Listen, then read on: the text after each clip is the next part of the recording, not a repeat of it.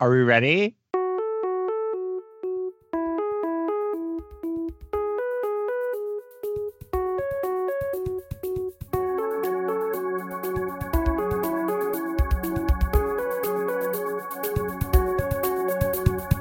Hello, and welcome to this week's episode of PC Principal Shit.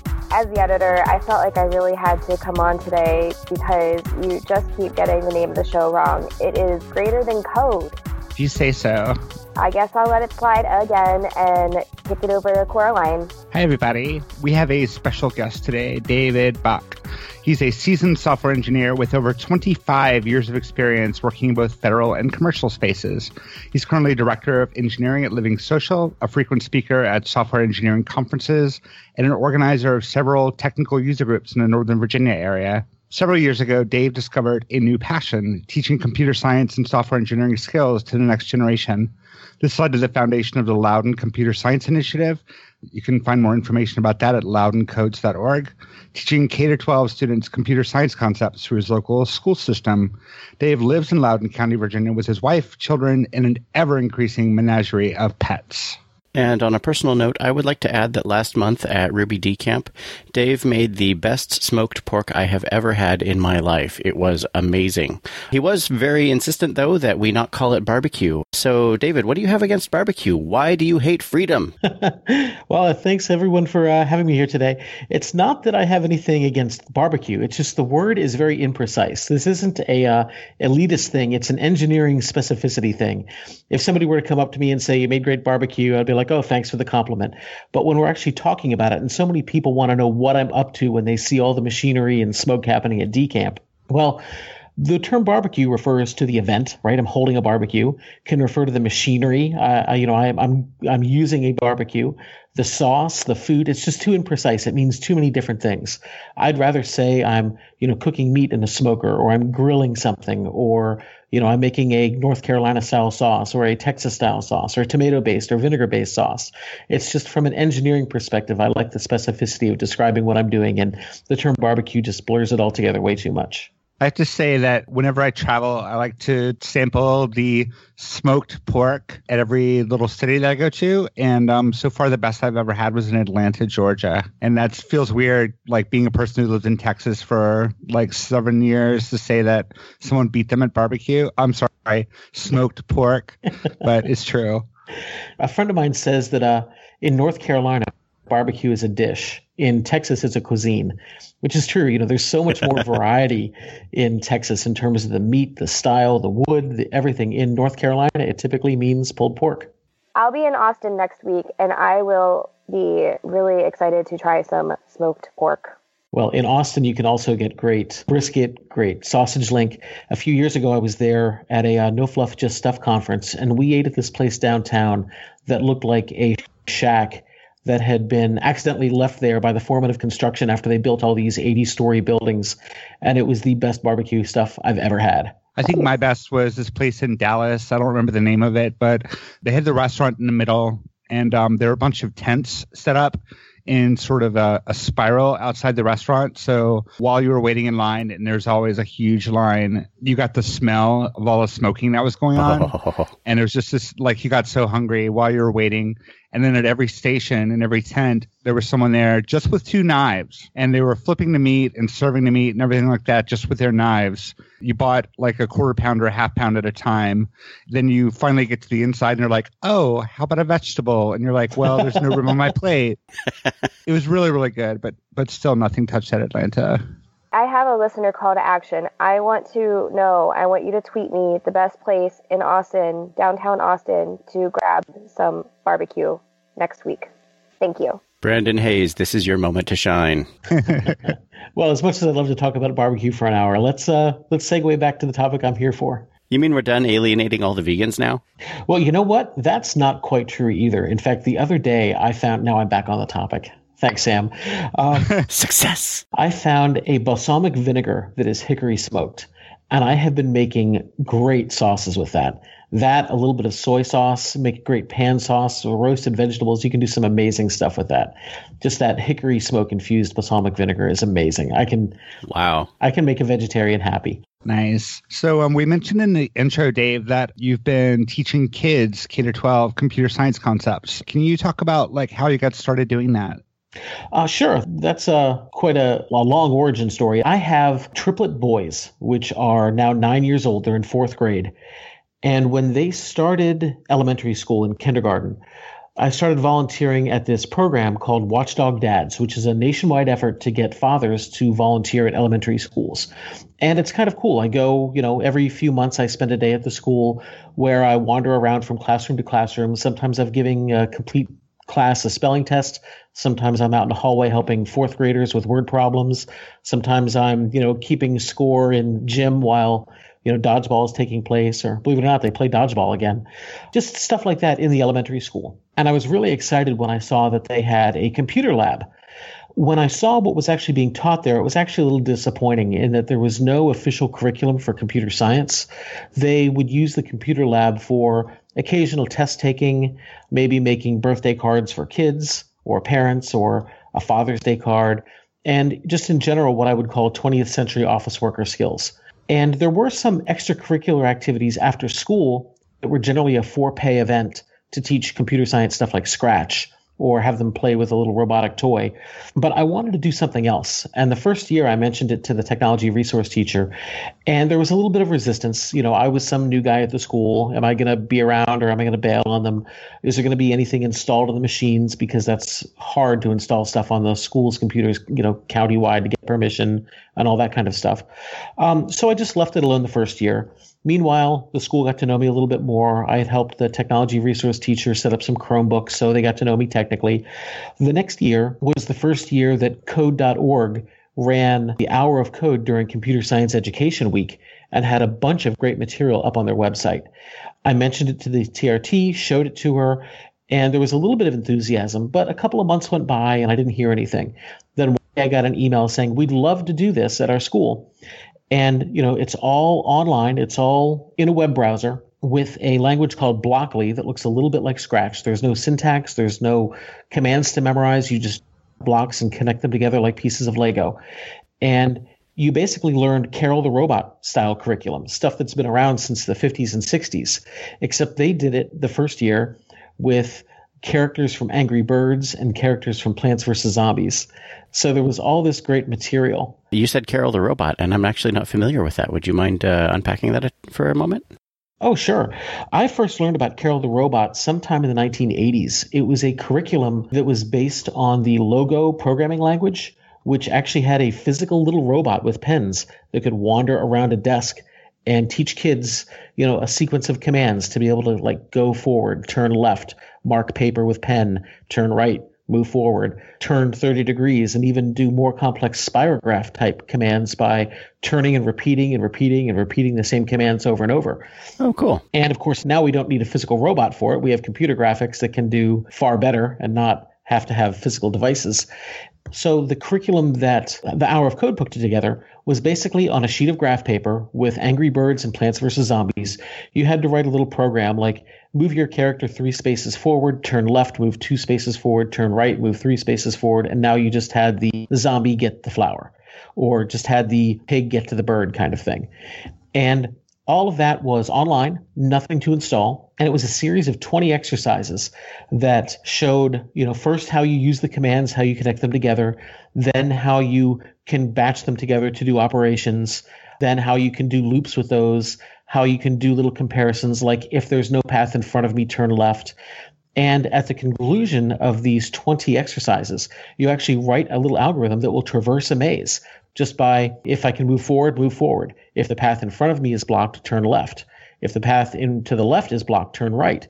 And just with that little bit of instruction, you can wander the whole maze and find all the flowers or all the Angry Birds that are around to collect. The first year we ran that, originally the plan was to run it with all the 4th and 5th graders. I actually took the week off of work and we scheduled hour-and-a-half blocks with everybody where each class would come in, they'd get a brief introduction, we'd watch some of the videos that are on the Code.org website, we'd run through the Hour of Code material, then it would conclude with a little bit of me showing them some real-world examples of stuff that was not unlike what they just did, where they would, I would show them real code that did stuff, and they could see that the code they just wrote was like that. and give them an idea, wow, this is how computers really work. And it was really encouraging. Real time, after doing it with several 4th and 5th grade classes, we decided to also do it with the 3rd grade classes. So I took the whole week off work. We did it with most of the school that my children are in. My children were in kindergarten at the time, so I didn't get to see them much that week. But it was fun running it with all these children. And of course, the Hour of Code continued to get a bunch of publicity. The county was excited. We were the first school to do it. My principal got a little bit of credit for that. And she told me about a program at the high school called TEALS. And I can't remember what TEAL stands for. It's something like Technology, Education, Leadership in Schools. But it's a program to get computer science professionals paired with math teachers to teach computer science. So the idea is it's a train the trainer kind of program in most of the country. It's nationwide, and they offer curriculum. Well, in Loudoun County, that doesn't quite fit because we already have computer science curriculum in all the high schools and decent, capable teachers. In Loudoun, it's more of a teacher assistant model. But basically, after we ran it that year at the elementary school level, I started volunteering at the high school level. And it was a really odd experience in that I have taught professionals my whole life.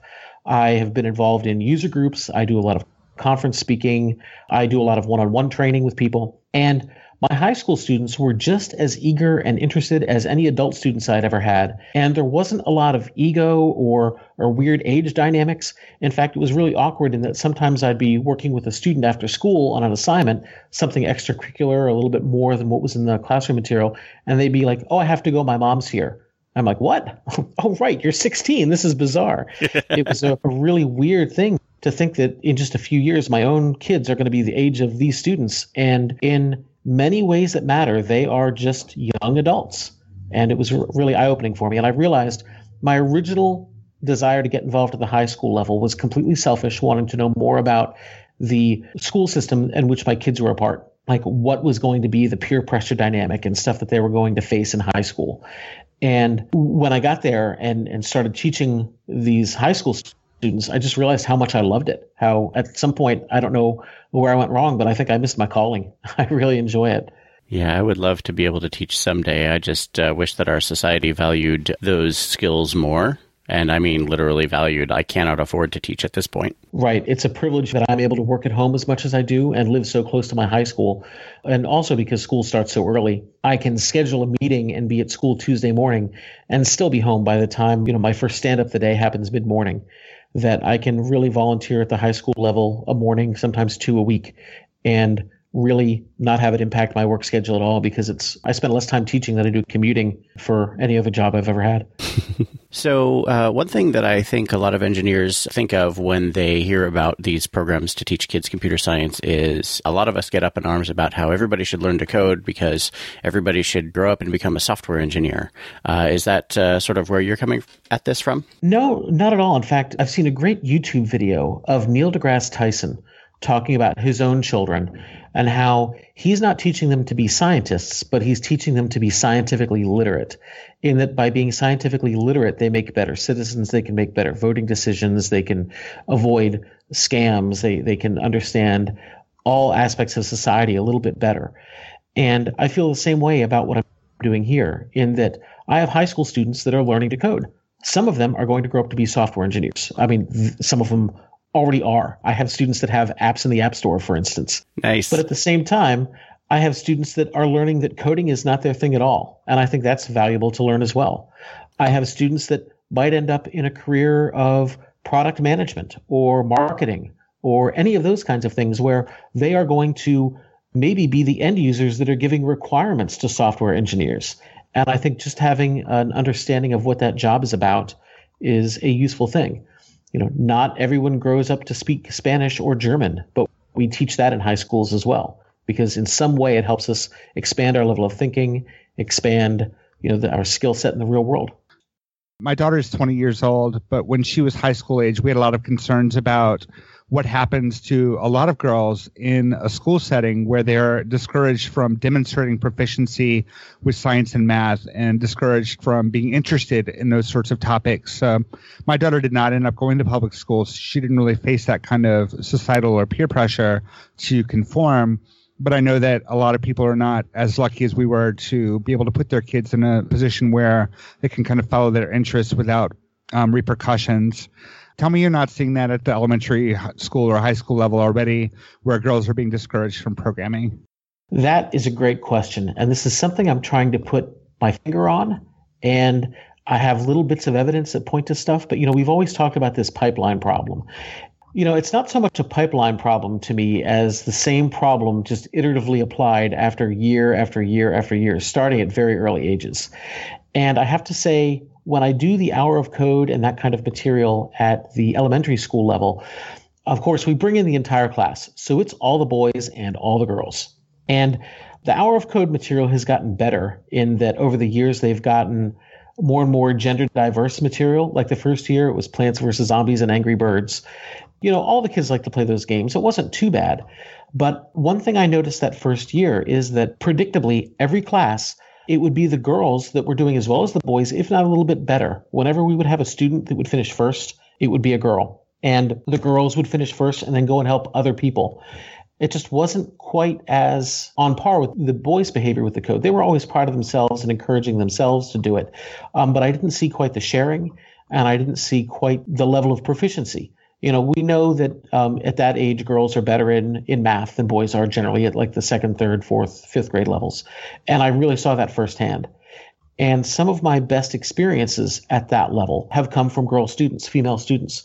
The first year, I was showing my students this little program I had written to play Connect 4. We played Connect 4, and of course the computer beat the class. And then I showed them the source code and showed them how it was exactly the same kind of stuff that they were writing now, but it was just a lot more complex. And this girl says, "Oh, so computers aren't smart. They're just dumb really, really fast." That is perfect. And that is a quote that I've used in teaching a million times.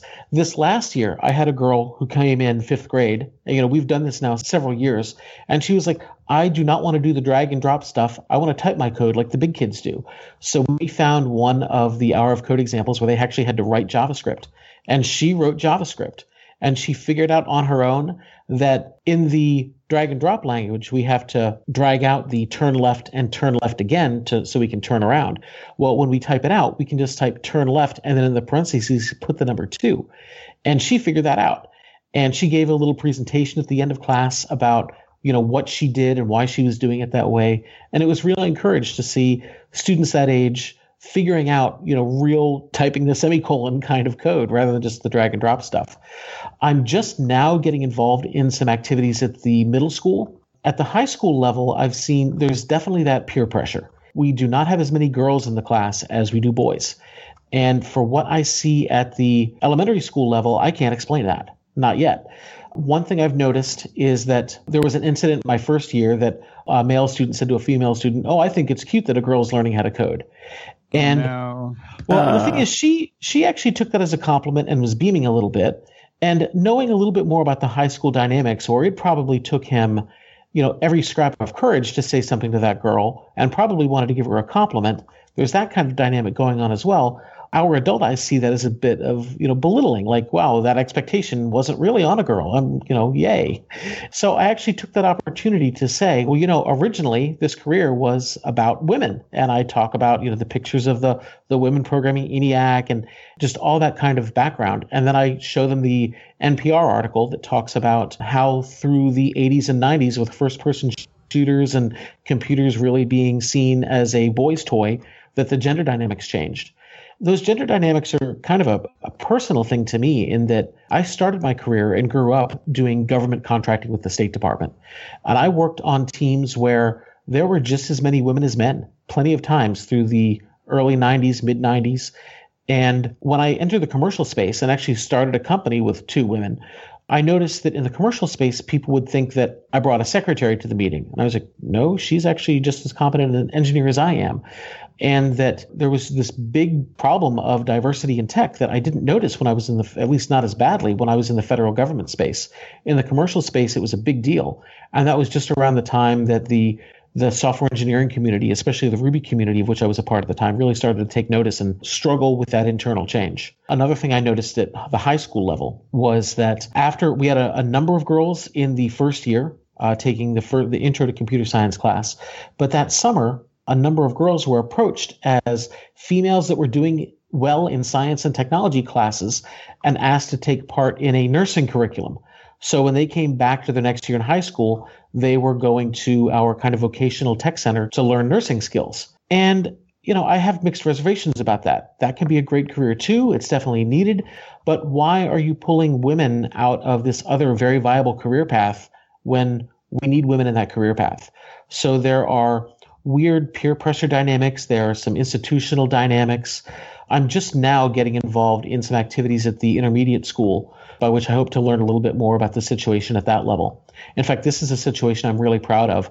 I have 2 high school students that are members of a Cyber Patriot team at my high school. This is a national competition that Northrop Grumman is a sponsor of, that you can download these virtual machines several times a year. You have to secure them and send them back, and you get judged on how well you secure the virtual machine. So it's a nationwide competition where high school teams compete about, DevOps-y kind of securing boxes for deployment. I think it's great. It's really educational. It's outside the normal high school curriculum. Well, 2 of my students have started an intermediate school team where every Tuesday afternoon I have 15 intermediate school students that are bused over to our high school where our 2 high school students teach them. So they're participating now as a Cyber Patriot team. There are, a few girls as a part of that, so that's encouraging. What was really awesome was that 2 of the intermediate school students recognized me from being a watchdog dad at their elementary school. So it's, warms my heart a bit to see my high school students teaching intermediate school students that were my elementary school students. It's like circle of life right in front of me. It's pretty awesome. It's time to thank another one of our $10 level patrons, Dan Sherson. He is from Melbourne, Australia, and Dan Sherson on Twitter. Thank you, Dan, and thank you to all of our awesome contributors. If you'd like to support us, please visit patreon.com/greaterthancode, and that link will be in the show notes. As soon as you pledge even just $1, you will be invited to our Patreon-supported Slack community. So if you want to get in on that and be able to ask questions in there prior to the shows, then please sign up. Thank you, Dan.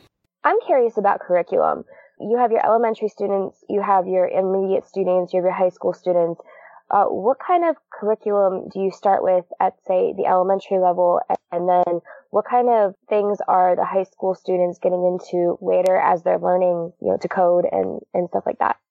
Let me start at the high school level, and then I'll go back and talk about some stuff that's happening at the elementary school and intermediate school level. At the high school level, across my entire county, we have 2 classes. One is kind of an intro to computer science. The other is computer science AP, geared towards taking the advanced placement exam. Both courses are in Java for historical reasons. The AP exam is in Java. And while I don't think Java is a great teaching language, I think it's a capable language for them to be able to learn something that's going to apply, in the real world for them. The material is really great. Again, it starts with some Carol the Robot type material where they have to build, software robots that traverse graph paper and perform certain tasks. They then, get into learning various kinds of algorithms and doing things with arrays. And we get into graphics and drawing and that kind of stuff at the high school level. For the past few years, we've organized high school students to volunteer to go back to their elementary schools and teach the hour of code. So during Computer Science Education Week, now it's not just me at one high school. It's 20 or 30 students going back to 6 to 8 elementary schools. And that is helping a lot in that teachers at the elementary school level don't necessarily feel comfortable teaching this stuff. The students, quickly outpace their level of knowledge and they don't want to look like they don't know something in front of their students. You touched on the fact that they're learning Java and you don't think that's a great first language. What do you think would be a great first language for high school students to learn? Let me explain why I don't think it's a good teaching language. On day 1, we give them a template for what they need to write. And they open it up and they write some code and they want to understand what they just wrote. Well, so what does public mean? Oh, don't worry about that yet. We'll cover that later. What does static mean? Don't worry about that. We'll cover that later. What does void mean? What's this args string bracket thing do? And it's like 90% of what's on their screen we're telling them to ignore. They write a few lines of code that they understand. But I think that sets off, that this is complex and it's going to take a long time to learn. And there's a lot of stuff that you just have to take for granted. In a language like Ruby or Python, where I can type something like puts hello world, and save it as a file and run it, there's less mystery there. And I think that is a better teaching language in that I get to remove several steps of complexity, the amount of stuff that you need to understand anything. And I think there are many times in class where I will illustrate a concept in Ruby and then they write it in Java. Speaking of illustrating concepts in Ruby and having them write it in Java, that actually reminds me of one of the ways that I actually got through my computer science education, which was like, especially for data structures classes where I was supposed to hand in homework in C++, I would actually write the thing first in Python because that's the fastest language that I knew at the time. And I would write it in Python and it would take 3-4 hours. And then I would re-implement the solution that I had discovered in Python in C++ and it would take 5 to 9 times as long to re-implement something I already had. That's really interesting that you use that approach to teach as well. Well, a great example is when dealing with collections in Ruby. I can have an array of values and I can say .each or I can say .filter. And trying to do the equivalent thing in Java, well, you can do it now in Java 8, but we don't teach that syntax. We don't teach that stuff. We teach, you have to have a variable I, you have to have a for loop, you have to have another data structure that's going to collect up whatever you're testing. And there's just more moving parts in the Java world. I don't want to turn this into a bash on Java because I think the fact that we're teaching some of my students are, planning on joining the workforce right out of school, in which case, especially in the Northern Virginia area, Java is a valuable market skill.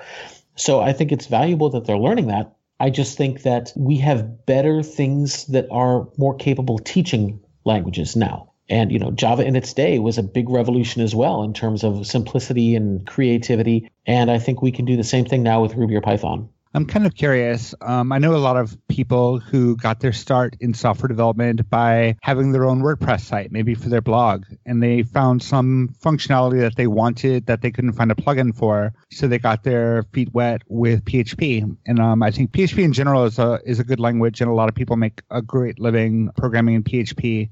And I think it's a language that a lot of people begin with. I'm curious if you have students maybe at the high school level who have already dabbled in programming and what languages they've been exposed to and how that translates into the work that you do with them on the Java curriculum. Yeah, so the most dabbling I've seen is things like HTML, CSS, maybe a little bit of Python, and then students that have felt inspired to try to write an app, in which case they've played around with something like Objective-C or the stuff for Android, which is very Java-like. The Dalvik stuff is very Java-like. So there's a smattering of different skill sets that people are coming to in high school. Every now and then I'll find a student that has just an unbelievable level of knowledge on stuff. I ran into a student recently that I was demoing some stuff to, and we were playing a card game called Set. Actually, you might have seen it at Ruby D Camp, Sam. And I use that now to teach some concepts about, game board evaluation and some great stuff like that. And I have a student that looked at that and said, actually, I wouldn't do that in an object-oriented language at all. That seems more functional to me. And I was blown away that there was any kind of understanding of those concepts at that level. That pretty much covers high school. Can you go back to the intermediate school, elementary school level curriculum? Sure. At the intermediate school, most of the kinds of things that are happening in my county are extracurricular classes that are run after school. There is one high school that's teaching classes they call CAMS, coding at middle school, and that's mostly Scratch stuff. In fact, I am going to be at an event in just a couple of weeks at a middle school when actually I'm going to see presentations by students on what they're learning. And there's a hope that that material can spread across all of the intermediate schools. Because, I mentioned the little bit we're teaching at the elementary school level. They get to the intermediate schools and they hope for that kind of exposure. And the students that are learning that are going to get to the material that we have at high school and be like, that's it? Really? You're teaching me this material again? So I think teaching the CAMS material across all of Loudoun will raise the bar for the educational material at the high school level quite a bit. Can you talk about what Scratch is for those who aren't familiar with that? Sure. Scratch is a language that is, it looks like any other common language these days, the Nicholas Wirth style syntax, but instead of actually typing it out, they are colored blocks that you drag onto a workspace and they click together like little Lego bricks. There's actually a little physical click sound. It is impossible to make a syntax error because of the way that blocks connect and the shapes that they have together. And you basically use these scripts to automate actors on a stage. For instance, one of my sons wrote a game where he controls the little cat with the keyboard. So you can move the cat left and right, and watermelons fall from the top of the screen. When a watermelon hits the ground, the game is over. So That's happened to me in real life. Yes, exactly. So you have to move the cat over to make the watermelon bounce off your head. And he keeps increasing the difficulty of the game by having more and more watermelons that you have to juggle back and forth and bounce off your head. And it's really neat because each one of these little scripts is just a little bit of code attached to that graphic. And each little bit of code is understandable, but then the whole thing animates together onto the stage and generates a complexity that you don't necessarily see from the little bits of code. But it's great because instantly, the students can learn enough to write a game, and then they have to learn about keeping score and all that kind of stuff. And I think that is a barrier to CS education at that level. It's not like it was when I was a kid, where you could go down to the bookstore and buy a book with 20 pages of code in it and sit there for an afternoon typing the code in just to be able to play, Hunt the Wumpus or a guessing number game. They want something with a more, a richer graphical experience, and Scratch really gets to that quickly. It's a really great tool to get students engaged. Do you find that games are a great entry point for programming? Yeah, I think children want to play with what they know, and what holds their interest is games. And even with my own kids, I started with this cynical view of educational games, but I've seen some great gamification that teaches children all kinds of concepts. And I think that starting with some kind of expectation that they can write their own game is a great way to introduce kids to the idea. My daughter got into playing Minecraft, and I look at her and I watch it. She is 7.5. I have no idea what she's doing, and I have no idea, does that even relate to programming? I've heard it does. It can. Minecraft is a great entryway. Minecraft has taken the educational world by storm in many ways beyond programming.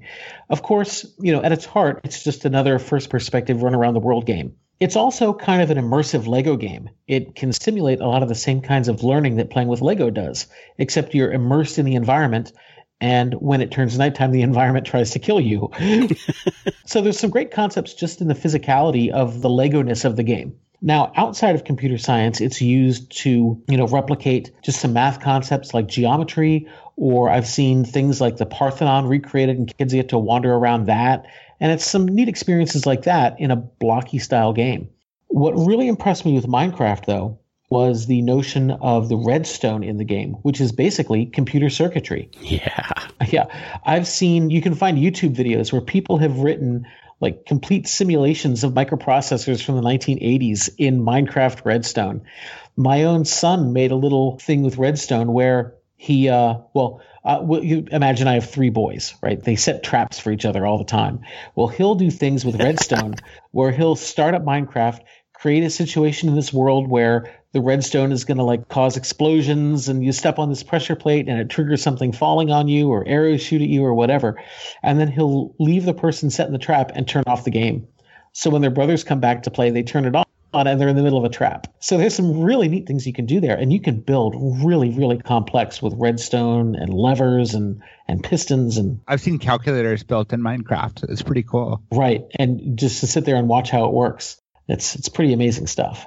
And then, of course, once students want to start modifying Minecraft itself, you have to learn a language like Java to be able to write plugins for the game. There are a couple of books out on that as well. So, Dave, as many of our listeners know, if you contribute to the Greater Than Code podcast at patreon.com/greaterthancode, you get access to a community Slack channel.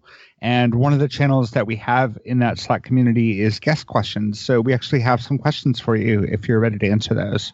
I'm ready. I'm also proud to be a contributor. Great. Thank you so much. Yes, thank you. Darren Wilson asks, K-12 is a pretty broad age range. How do you tailor the curriculum for different ages? Do you find that there are things you can teach to older kids that definitely don't work with younger kids? And you touched on some of this in the curriculum, but... Yeah, I can give some really good examples of that. Of course, the first thing is that because I'm working so much through the school system, the students are already grouped into ages, by class. So I'm dealing with a group of NE1 students that are pretty well set in that age. That's not true of some of the extracurricular stuff I do at libraries, which I can talk about as well. But I'm generally working with a group of 3rd graders or a group of 4th graders, that kind of thing. Or, a group of high school students, which tend to be 10 through 12. Not many freshmen take the course. And one thing we've noticed is that especially with the Hour of Code material, the way they've adapted that over the years to approach to different levels and interests. There is even curriculum now down to the kindergarten level where they use arrows to be able to drag and drop and connect arrows together into these little scripts to be able to program stuff. At the next level, when students can read, we found that they often could not put themselves in the perspective of the character. So I couldn't say turn left and move forward. If I were facing north and turn left and move forward, they didn't always get why now I was now moving west. Right. So the scripting language at that level tends to say move up, move down, move left, move right. And about the third grade level, they get the idea of I can imagine myself that character and have that character turn left. And about the fourth grade level, they understand not just turning left and turning right, but the notion of 30 degrees and 60 degrees. And when you can do degrees like that and looping, you can start to do spirograph type graphics. And it's really neat to see, their little minds bootstrap through all of these levels. And, now I'm seeing intermediate school students struggling with the concept of a virtual machine. When they really get that, they're just blown away that, wow, it's like a computer, but it's like a fake computer. And I can download it and I can copy it and I can give it to my friends. And it's just really neat to see the mental acuity and steps as they bootstrap. Although I've taught concepts like recursion using the Towers of Hanoi game down to kids as young as fourth grade. I think that when children are ready to accept abstract thought, we don't give them enough credit for what they're able to understand at young ages like that. How can we tell when our children are ready to understand abstract thought? That's a great question. And even before I was involved in this, I read this book called What's Going On in There. It was basically the mental development of children up until about fifth grade. And I got some expectations of what to expect from my own children. And no two children are alike. And I see that maybe more than most parents because I have three children that are exactly the same age. And I can see, the one that's a little better at sports, the one that's a little better at spelling, and, every kid's unique. But I think, again, I'm going to plug the material that's available at code.org. They have really tuned that well to different age ranges where children can self-select where they're comfortable learning, what they want more of. Some students are going to be ready to dive into typing their own code. Some students might have trouble reading and need the arrow-based language instead of the word-based language. There's enough material there based on age range to be able to select what your kids learn and how concepts are represented. That kind of ties into a question by Jacob Sobel, who asked, how do you handle multiple skill levels? And how can you set a culture where kids who know a little more won't intimidate those who are relatively or completely new? So the biggest place where I see that is at the high school level, where, we get 20, 25 kids in a classroom. Some of them, it's their first time ever working outside of a word processor program. Some are well-versed in the inner workings of Linux, right? It's a very wide discrepancy. In general, they all start out with the same curriculum. Some breeze through it, some struggle. We generally either have extra material for the students that are breezing through it. We'll send them to something like Project Euler or a website called Coding Bat and have them do extra stuff. Some students, we have them pair or, walk around and help like you're a TA in the class. That tends to work really well. I don't know if it's just the fact that they're self-selecting into this class or if it's true of high school in general, but my high school does not seem as cliquey as the world did when I was in high school back in the 80s. It's really encouraging to see. It's interesting you mentioned students being TAs. I had a great experience. I went to a pretty crappy school, honestly. My school district was in the middle of nowhere. We didn't have a lot of tax revenue from property taxes because it was kind of a depressed economy there. But we did get a lot of funding from the state for computers, and this was in the 80s, so that was pretty rare. We actually had computers in every classroom and a full computer lab in the 80s. Oh, wow. When I took my first computer literacy class, I remember the first assignment, we had to simulate a coin toss, so just a simple random number generator. And that was too easy for me, so I made it graphical. I actually drew a picture of a hand on screen, and the thumb flew up, and the coin flipped in the air, and it came down and would tell you what the coin toss was. Very cool. So my teacher saw that and immediately was like, this curriculum is not going to be a good fit for you. I'm going to come up with something for you individually, and I would like you to help teach the class. And I can really say that that individual attention is probably why I continued programming and probably why I'm a software engineer today. Wow, that's great. Along the same lines, when I have the high school students go back to their elementary school students, and to teach is to learn your skill from a different perspective. And when I see my high school students teaching and what they see that these kids are capable of, and I can see the confidence build, I can see their pride as they're suddenly the adults in the room with these elementary school kids, and it's a great feeling for them. So I can see exactly what you're talking about there. That's really great. Back to kind of the difference in skill set, I don't find that. I mean, there are certainly concepts that children don't get until they've had some equivalent concept in an algebra class or a math class. But I think that the larger barrier to teaching kids is when I rely on some kind of knowledge that requires just more knowledge of the world.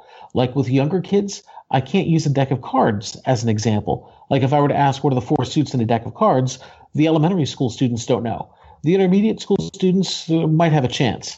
Most high school students know that. And so it's useful to be able to have the kinds of concepts. But, if I ask them for the name of the Pokemon characters, every elementary school is going to know that.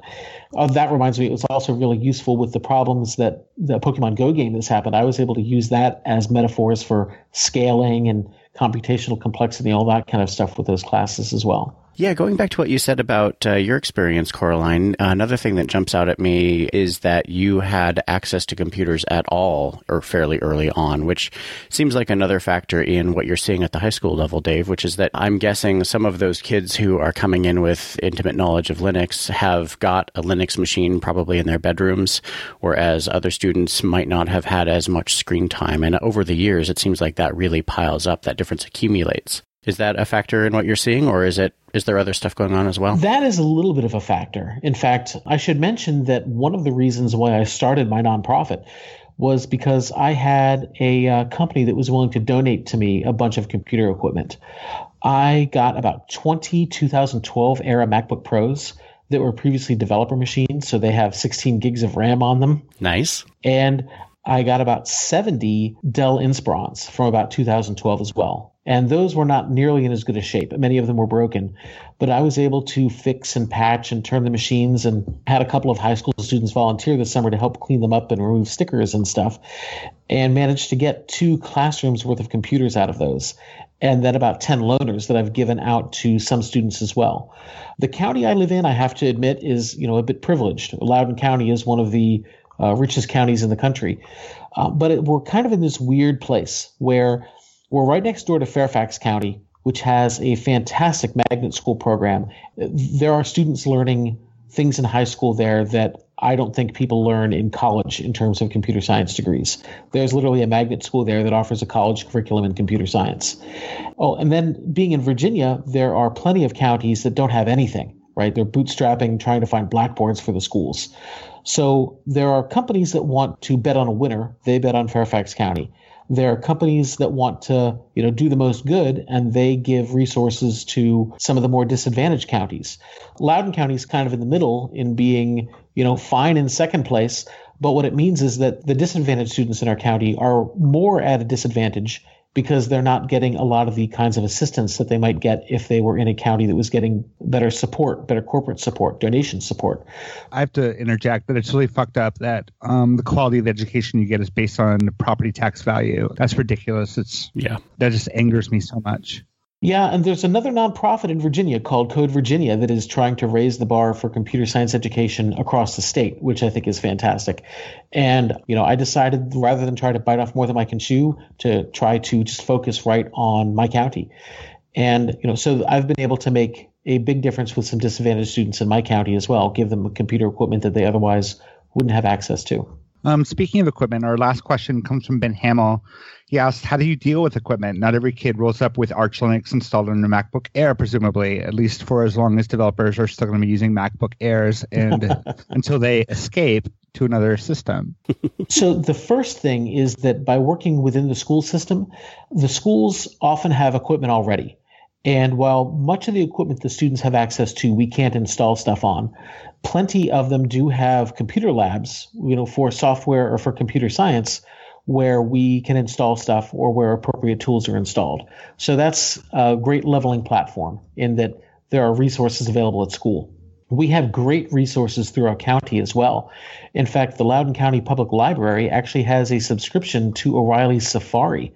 So I can point my kids towards O'Reilly technical books, and they can look stuff up in those, which is fantastic. So that settles some of the differences.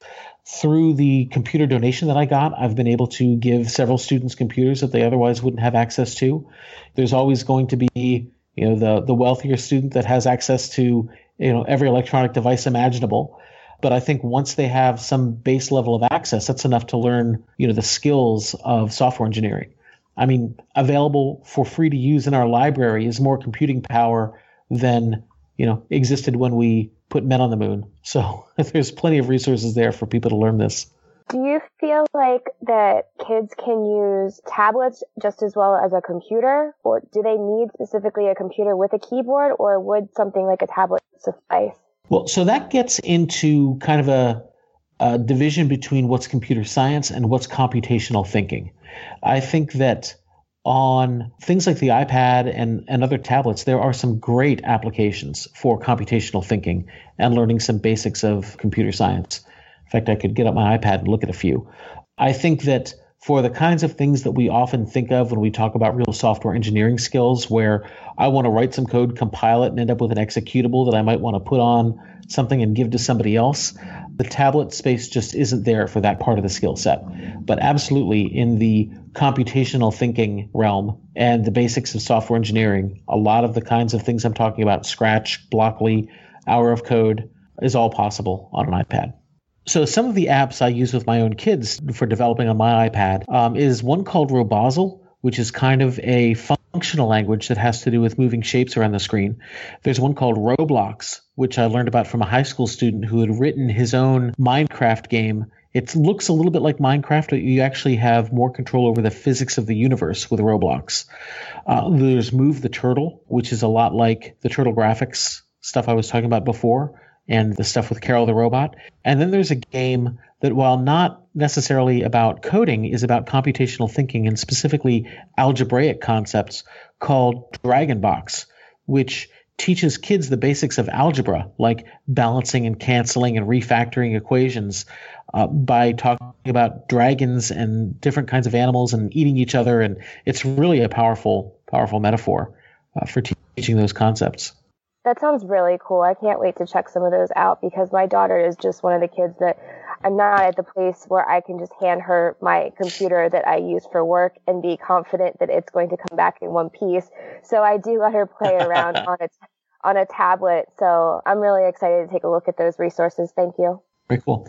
Another thing I'm a big fan of are games, and particular kinds of board and card games where it's a game of perfect information. So it's not like poker where you hide cards, you don't know what the other person's holding, but a game like checkers or Connect Four is a great one, where all the pieces are out there to be seen, turn-based game, where there's very little randomness. There can be a deck of cards that are shuffled and people draw cards, that kind of thing, but not something so random like Chutes and Ladders that it's just entirely the roll of the dice that make the point of the game. Something where you actually have to evaluate the state of the board and what the other person's move would be. Any game like that is fantastic in terms of just expanding your computational thinking skills. Very cool. Hey, listeners. Yes, you. I'm talking to you. If you like this show, it would really help us a lot if you would take a few moments to go over to iTunes and leave us a review. We've set ourselves a possibly quixotic goal to get ourselves in the new and noteworthy list, and your review would really help us out with that. Thanks. So before we wrap up, Dave, I think it's really great that you are so involved in your local community and in your county with these programs and these curricula and your own nonprofit. I find that really inspiring. So how can our listeners get more involved in their communities to make a difference in this space? If you're listening and you're in Loudoun County, you can always contact me and I can help align you with some stuff. I have some volunteer opportunities where people are asking me for help right now. But wherever you are, reach out to your schools and look for programs like the Watchdog Dad program that I mentioned earlier. Look for your local parent-teacher association. If you volunteer with them, they may have opportunities for you.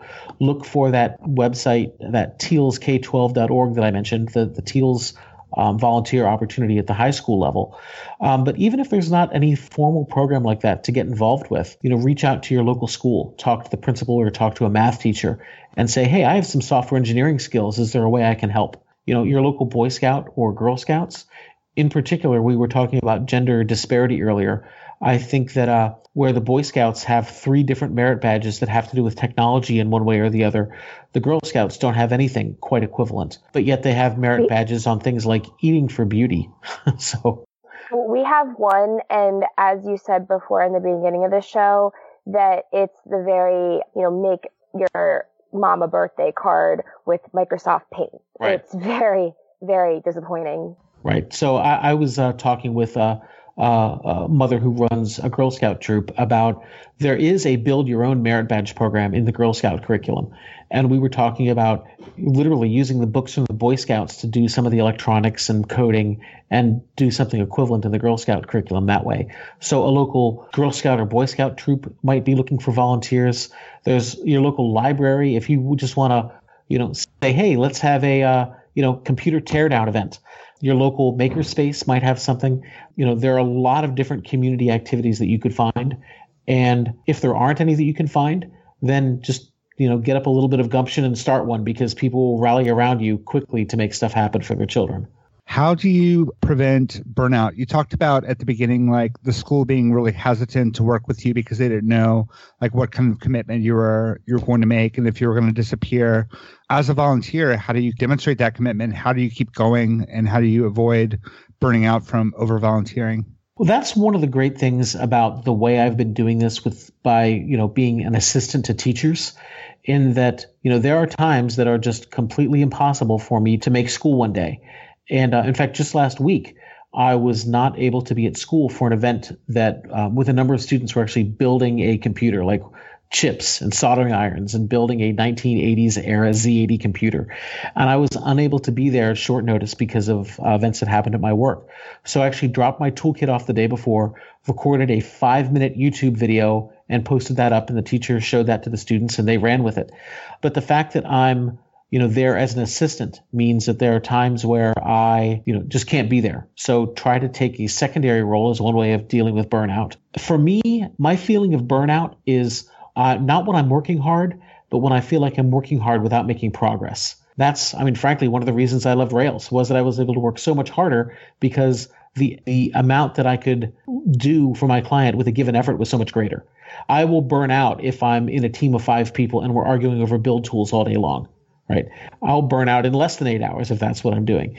And my volunteer work for me is exactly the opposite of burnout. I feel like it's recharging to me. There are times where, I haven't been able to get to school for a week or haven't met with one of my students extracurricularly for a while. And I just feel like I need to do that. I need that recharge. So, maybe I'm not the person to ask about that. So at the end of every show, we like to reflect on what we've talked about and maybe think about changes that we want to make in our own lives or activities we want to start, or provide a call to action to ourselves as well as our listeners. Mandy, do you have any thoughts on today's episode? Yeah, I'm really excited. This is something that I've wanted to get my daughter into for a while because she's shown interest. She really, she'll tell me her favorite subjects are math and science. And, I'm not a programmer. I'm working on basic concepts and skills and stuff like that. But I got some really great resources out of today from you, Dave, and I can't wait to sit down and look at them. I also kind of want to see if there's anybody in the central or southern PA region that is listening to the show. Please reach out to me because I'd love to do something with getting kids into technology and coding. But like I said, I don't have the programming skill set. So if you need help, I'd be more than happy to get involved in some way, shape, or form. You, Sam?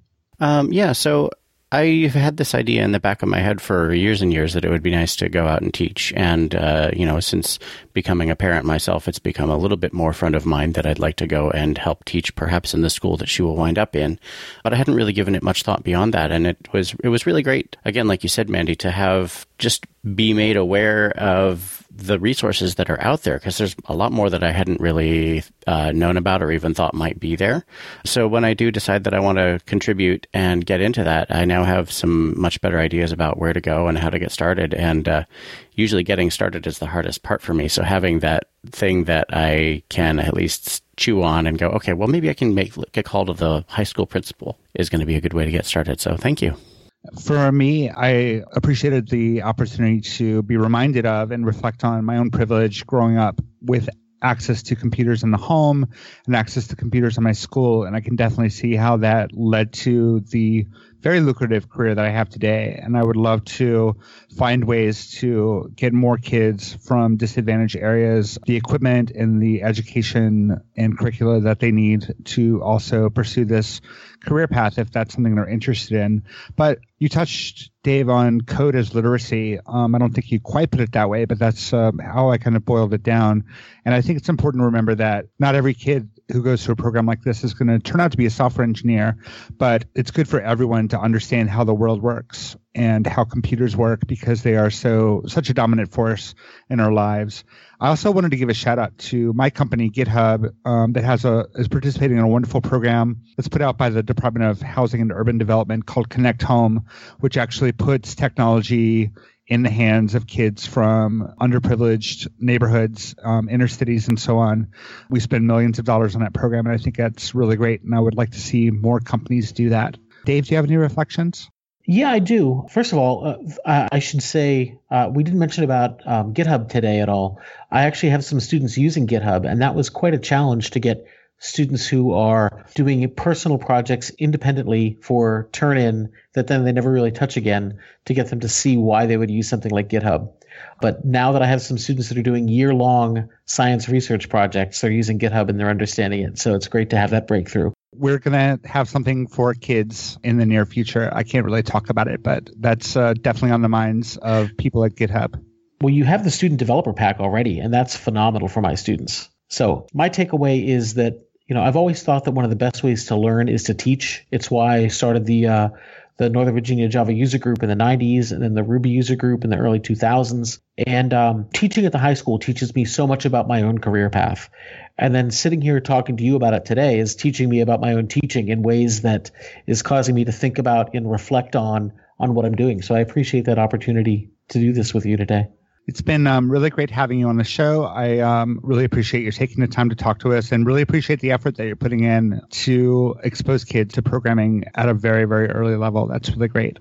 We're going to wrap up now. I want to say one more time, we are 100% listener funded at this point in time.